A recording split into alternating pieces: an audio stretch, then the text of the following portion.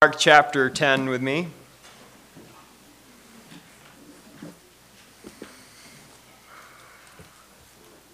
We're going to actually be in the same passage that we were last week, but we'll be finishing it up. So we're going to be in Mark chapter 10, starting in verse 17. We'll read down through verse 31. Now, things are not always what they seem. My senior year of high school, I did vocational technical training for the better part of the day. The first half of the year, I did it all day.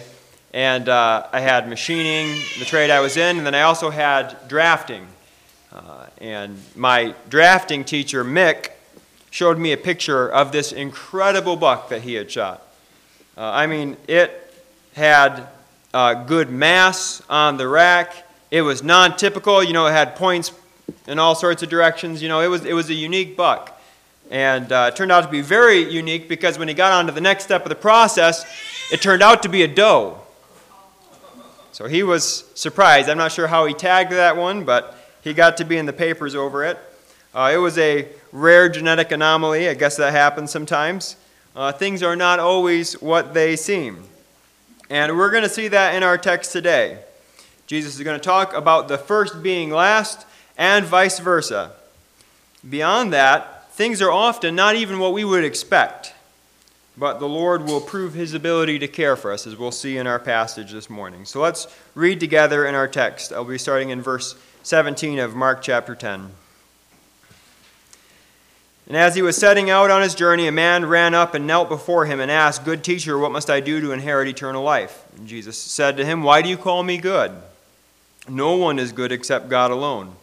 You know the commandments: do not murder, do not commit adultery, do not steal, do not bear false witness, do not defraud, honor your father and mother." And he said to him, "Teacher, all these I have kept from my youth." And Jesus, looking at him, loved him, and said to him, "You lack one thing. Go, sell all that you have and give to the poor, and you will have treasure in heaven. And come, follow me." Disheartened by the saying, he went away sorrowful, for he had great possessions. And Jesus looked around and said to his disciples, "How difficult it will be for those who have wealth to enter the kingdom of God." And the disciples were amazed at his words. But Jesus said to them again, "Children, how difficult it is to enter the kingdom of God. It is easier for a camel to go through the eye of a needle than for a rich person to enter the kingdom of God." And they were exceedingly astonished and said to him, "Well, then who can be saved?" Jesus looked at them and said, "With man it is impossible, but not with God, for all things are possible with God." Peter began to say to him, "See, we have left everything and followed you." Jesus said, "Truly I say to you, there is no one who has left house or brothers or sisters or mother or father or children or lands for my sake and for the gospel, who will not receive 100-fold, now in this time, houses and brothers and sisters and mothers and children and lands, with persecutions, and in the age to come eternal life. But many who are first will be last, and the last first." Let's pray. Father, thank you so much for your word. Thank you for speaking truth to us. You, O God, are truth itself, and you have spoken truth to us. Thank you for speaking truth to us to set us aright in this day. And thank you for sending your Son to save us, Lord. We love you. Pray that you would help us as we look into this text. In Jesus' name, amen. We've seen already the call to follow Christ wholeheartedly. That overflows in generosity and submitting to Christ in everything. Well, as we look at the last part of this passage, we can see the call to follow Christ wholeheartedly, because he will take care of you now and forever. And as we look into this, we can see gospel gain. So we look through this passage, and we can see gospel loss as we look through this passage. Let's start here with gospel gain. Last week we saw Jesus' words to the rich young ruler. He was called by Jesus to give everything away and come and follow Christ. We also saw that he was not willing to give it up for Christ. For the follower of Jesus, and the call that he's made on our lives, we have submitted everything to him. All our possessions, all our relationships, our dreams, and our very life itself, we have submitted to Christ. This rich young man was not willing to do that. He chose the good life over eternal life. And Jesus warns his disciples here in this passage, and he warns us now that wealth is often eternally dangerous for people. It can be an eternally dangerous asset. But salvation, which is impossible for man, is possible with God. We find here the hope that Christ does offer salvation, and he offers it freely to his people. It's in light of what we've seen in these verses ahead that we're turning now to verse 28 to 31. Peter says to Jesus, in light of this interaction, he says, "See, we have left everything and followed you." I have to imagine that the apostles were a bit rattled by this experience. Remember, they ask, who then can be saved? It seems like they're getting a bit introspective now in this moment. In comparison to this rich young ruler who was not willing to sell it all to follow Jesus, Peter points to the fact that they have left everything to follow Jesus. Seems to be asking, what about us? Perhaps Peter is fishing for some assurance from Jesus that they're on the right track. If not even this guy is going to make it, what about us? Jesus, in his response to Peter, is reassuring. And he's also sobering. Yes, Peter and the others have left it all. They've left family and house and lands. Jesus says here, though, that God is going to outpace them in giving to them. God will multiply what they have given 100-fold, but not without persecution. And they will, in fact, find eternal life in the age to come. I want to come back to the sobering note in a little bit as he talks about persecution, but I don't want to miss the assurance that Jesus gives his disciples here. The cost of discipleship is high, yes. We've seen that in Mark chapter 8. It's going to cost them everything. And these disciples have given it all. But the reality is that God is going to outgive them. They have left brothers, sisters, fathers, mothers, children, houses, and lands. And perhaps we have too. But they will all receive 100-fold. Now that is really an incredible promise from Jesus. In our zeal to fight the prosperity gospel, which we should, we don't want to lose the beauty of what Jesus is saying here to his disciples and what he's saying to us. Have you paid a heavy cost to follow Christ? Maybe it has cost you family relationships. Maybe you have friendships that are strained because of your determination to follow Jesus. Maybe you got held back from a promotion at work because you didn't want to cut an ethical corner because you couldn't do that before God, your true boss. God will give to you beyond anything that you have ever given to him. I'm not saying that there's not real loss, because there is, but if we will accept it, God will bless us beyond anything we have given. Now, Mark is writing this. He's recording this and preserving it for us 3 decades after Jesus has said this. This is likely being written in the 60s, somewhere in the mid-60s A.D., likely under the reign of Nero, and Christians are being put to death for following Christ. Let me tell you, if Mark thought that this was a farce, that what Jesus is saying here was empty, he wouldn't have recorded it. I think the fact that he has recorded it should tell us that Mark has seen this to be proved true in God's providence. We might ask, how has this been fulfilled? If Jesus talks about all these things being given 100-fold, how exactly does this get fulfilled? Now, I think we got a picture of this last Wednesday night at our Bible study. In Acts chapter 2, Peter preaches to a huge crowd gathered on the day of Pentecost, and 3,000 repent and believe in Jesus that day. It was a decisive moment in their lives. They were never the same after that. That regeneration and conversion experience overflowed into a new life together as the body of Christ. I want to read that passage. It's a foundational passage to our church. Acts chapter 2, verse 42 to 47. It says, "And they devoted themselves to the apostles' teaching and the fellowship, to the breaking of bread and the prayers. And awe came upon every soul, and many wonders and signs were being done through the apostles. And all who believed were together and had all things in common. And they were selling their possessions and belongings and distributing the proceeds to all as any had need. And day by day, attending the temple together and breaking bread in their homes, they received their food with glad and generous hearts, praising God and having favor with all the people. And the Lord added to their number day by day those who were being saved." You see that? There's the new family right there. There is the new security of home and lands. Yes, they have given everything to follow Jesus, but they have received an abundance that goes beyond anything that they have given. When we repent of our sins and trust in Jesus by faith alone, we relinquish any claim that we might have on our own lives. And when we do that, we are left with each other, and we are left with those who have made that same commitment.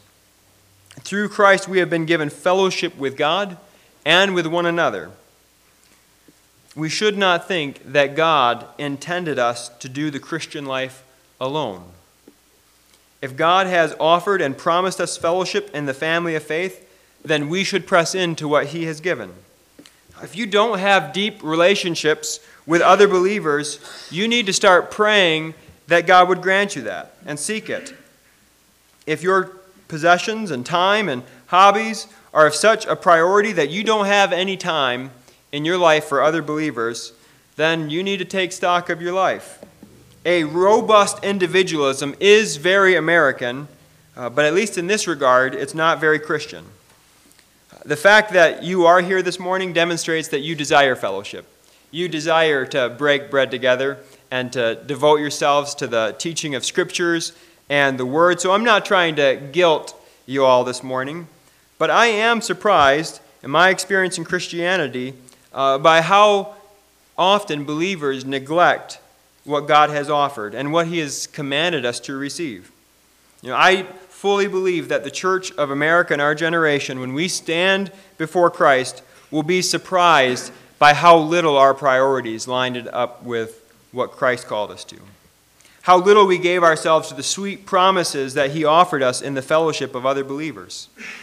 He died to save us, and Christ died to bring us together. We must not stop with the blessing of salvation and neglect the blessing of fellowship. On earth, I have one dad, and I love him very much. But in Christ, I have many fathers of the faith. I could spend a good amount of time telling you about the different men who have invested in my life over the years. I could tell you a lot of stories about women who were mothers in the faith to me. I could tell you about being dirt poor and being sustained by the generosity of other believers in their love for me. I have found this promise to be true. Believers over the years have found it to be true.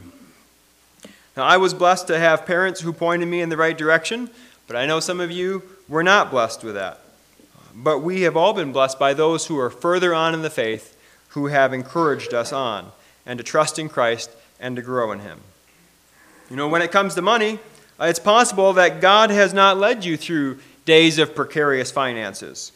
But if you do, then I encourage you to take the painful step of admitting it and reaching out for help. It is our desire as a fellowship to care for each other. If you have a need or if you're aware of a need, I invite you to bring that to the attention of the leaders of this church. We would love to step in and help where there is a need. We want to meet needs as we're able. And I know that many of you are generous without even being asked. I know the love of the people in this room, and I know that your sneaky generosity escapes the notice of the public eye. But the Lord, who sees in secret, will reward you. So we might give everything to follow Jesus, but God will outgive us if we will accept what He gives. There's another blessing that Jesus mentions here, and that far excels what we've just been looking at. Jesus promises here, He says, "And in the age to come, eternal life. Now, this isn't a this for that kind of promise. Jesus is not saying, if you pay me enough, then I'll let you into heaven. We got to keep in mind the fact that God doesn't need our stuff. Listen to what God says to his people as he's spanking them in Psalm 50, verses 7 to 12.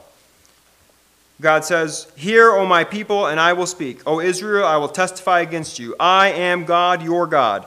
Not for your sacrifices do I rebuke you. Your burnt offerings are continually before me. I will not accept a bull from your house or goats from your folds, for every beast of the forest is mine, the cattle on 1,000 hills.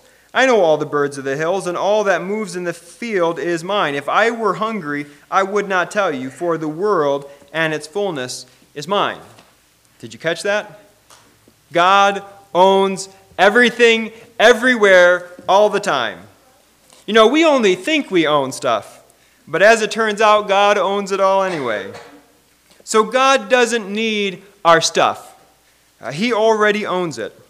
The true God is not like some Greek god in need of being served by man, nor is he in need of our possessions so that he can stay solvent. God not only has everything he needs, God is everything he needs. And when he saves us freely. His salvation is free to us. Salvation doesn't come by relinquishing our stuff. It comes by trusting in Christ and submitting our souls to him. And when we do that, we give everything over to Christ. We submit our lives and everything to him. It is the heart that is submitted to Christ through faith and repentance that receives eternal life. And that's our greater promise that we see in this passage. Yes, God will take care of us in this life. We can be assured that God will care for us. But he will take care of us through eternity through his Son, Jesus Christ. We're tempted to think that the provision that God would give us in this life is greater than the provision he's made for us in eternity. But that's the other way around. God made everything that exists out of nothing. It wasn't some pre-existing material that he reshaped and fashioned. God made it all out of nothing by speaking it into existence. Do you think it's hard for God to provide for us if his heart is set to do that? Of course it's not. God has no problem providing for us. He can provide everything we need, and that is really nothing to him. That is no hardship for him. But the cost of our eternal salvation was expensive. It comes free to us, but it was an incredibly high cost to God. The Heavenly Father sent his Son to come and secure our salvation. Jesus, who was eternally rich, impoverished himself to come to this earth. And talk about a cut and pay. He left the wealth of heaven to be born in a manger, to be born and laid into a feeding trough for animals. He who experienced the fullness of joy and fellowship with the Father for all eternity came and experienced the abandonment of the cross. He paid the price that our sins deserve. The author of life drank down the curse of our sin and took our death upon himself. The wages of sin is death, Romans tells us. And Jesus took that paycheck from our account and paid that debt on the cross. And in its place, he deposited the wealth of his perfect righteousness. The righteousness that he accrued through his earthly ministry was credited to our account when we believed in him. So Jesus died for us. He gave up his very precious life to save us. And yet, death had no claim on this holy and righteous one. And so, death, broken by Christ, had to give him up. The Father raised his Son from the dead. He received his Son into heaven through the ascension, and there Christ waits and reigns, and he will come back for us. Brothers and sisters, we are the richest of all people. We may be mocked and rejected by this world. We may even know the pinch of poverty, But in Christ we are rich. God will take care of us, and through his Son he has taken care of us through eternity. So why do we fret so much? Why do we wring our hands in the day that we live? Isn't God able to take care of us? Jesus says in Matthew 6:33, "But seek ye first the kingdom of God and his righteousness, and all these things shall be added unto you." Set your heart on God, seek his kingdom and righteousness, and he will take care of you. Accept the family that he has given you in Christ. Even better, pursue the family that he has given you in Christ. Let your priorities in this world reflect the priorities of your heavenly Father, and you will find that God is faithful to all that he has promised. So there is great gain in the gospel for those who have casted themselves upon the mercy of Jesus and submitted everything to him. Let's look a little more briefly now at gospel loss as we continue in our passage. With this right understanding of this passage in mind, I think we can see more clearly how a text like this has been abused in our generation. You are probably well aware that some have sought to use this language of 100-fold in ways that go in the opposite direction of the point of this passage. Some have been so bold as to say things like, if you give their ministry $1,000, God's going to turn that back to you as $100,000. If you just have enough faith and you wait and you give in faith. Now, there are two things that are devastatingly wrong about that false promise. First, it twists the beauty of what Jesus is actually saying here. It misses the beauty of the body of Christ, sacrificing to give to Christ and self-sacrificing for one another.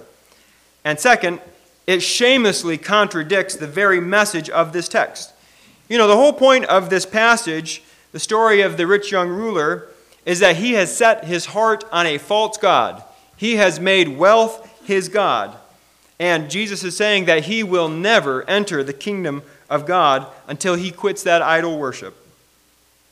The gospel that promises prosperity in this world might actually encourage the worship of the false god of wealth.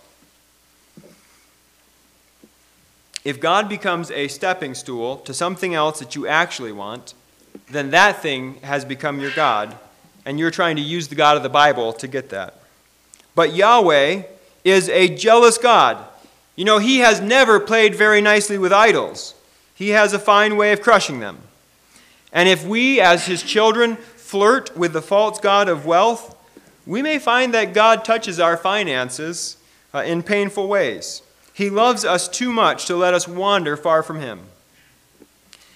Now, this passage does promise us great wealth, but it's not in the form of a fat bank account.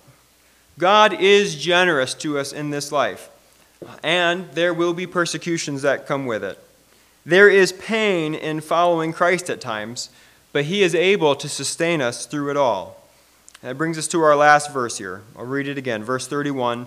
But many who are first will be last, and the last first. It's interesting that this saying is used by Matthew and Mark and Luke, and in each gospel there's a little bit of a different emphasis to it.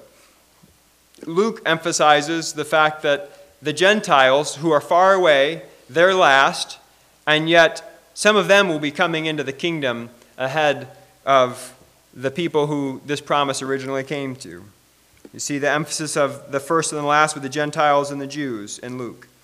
Matthew makes a point similar to Mark, as we'll see, but he also seems to reference the rewards in heaven in the parable of the day workers, and Jesus summarizes with this point. Mark seems to emphasize the fact that although people like this rich young ruler seem to have it made, it may not go so well for them in the judgment. People often attribute wealth, in this day, they attributed wealth to divine favor. So if somebody was rich in this day, somebody would think, well, he's been blessed by God. That's how he came by his finances. Mark seems to emphasize the fact that this may not be so. In fact, they might be last. And instead, some who are treated like the scum of the earth for Christ and for his gospel will turn out to be those who are actually favored by God. It can be such a strange thing. Things are not always what they appear. The beloved children of God may be troubled and afflicted their whole lives through. and the enemies of God may flourish. But you know that's nothing new. We see the saints of the Old Testament struggling through these very things. If you want to see a vivid picture of that, you can read Psalm 73 as Asaph is struggling with the fact that the wicked prosper. He goes into the temple and sees their end, and he comes to his senses by seeing God. Far from a gospel of prosperity and peace and health, we may find trouble in this world. We may find those persecutions. We might not look like those who are seated with Christ in heavenly places, as Ephesians 2 tells us, but we are. Our lives may not always look like we are favored by God, but through Christ, we are favored by God. There may be gospel loss in this life, but there is also true gospel gain in Christ, and eternal life in the age to come. So in this age, we must follow Christ wholeheartedly, knowing that He will take care of us now. He loves us. He will meet our needs, and He has put us together as a church family to look out for one another. That's part of His means of provision and taking care of each other. And He has provided for us for all eternity in His Son, Jesus Christ. I'll invite Maggie to come and play and the men to prepare for communion as we go to prayer together now.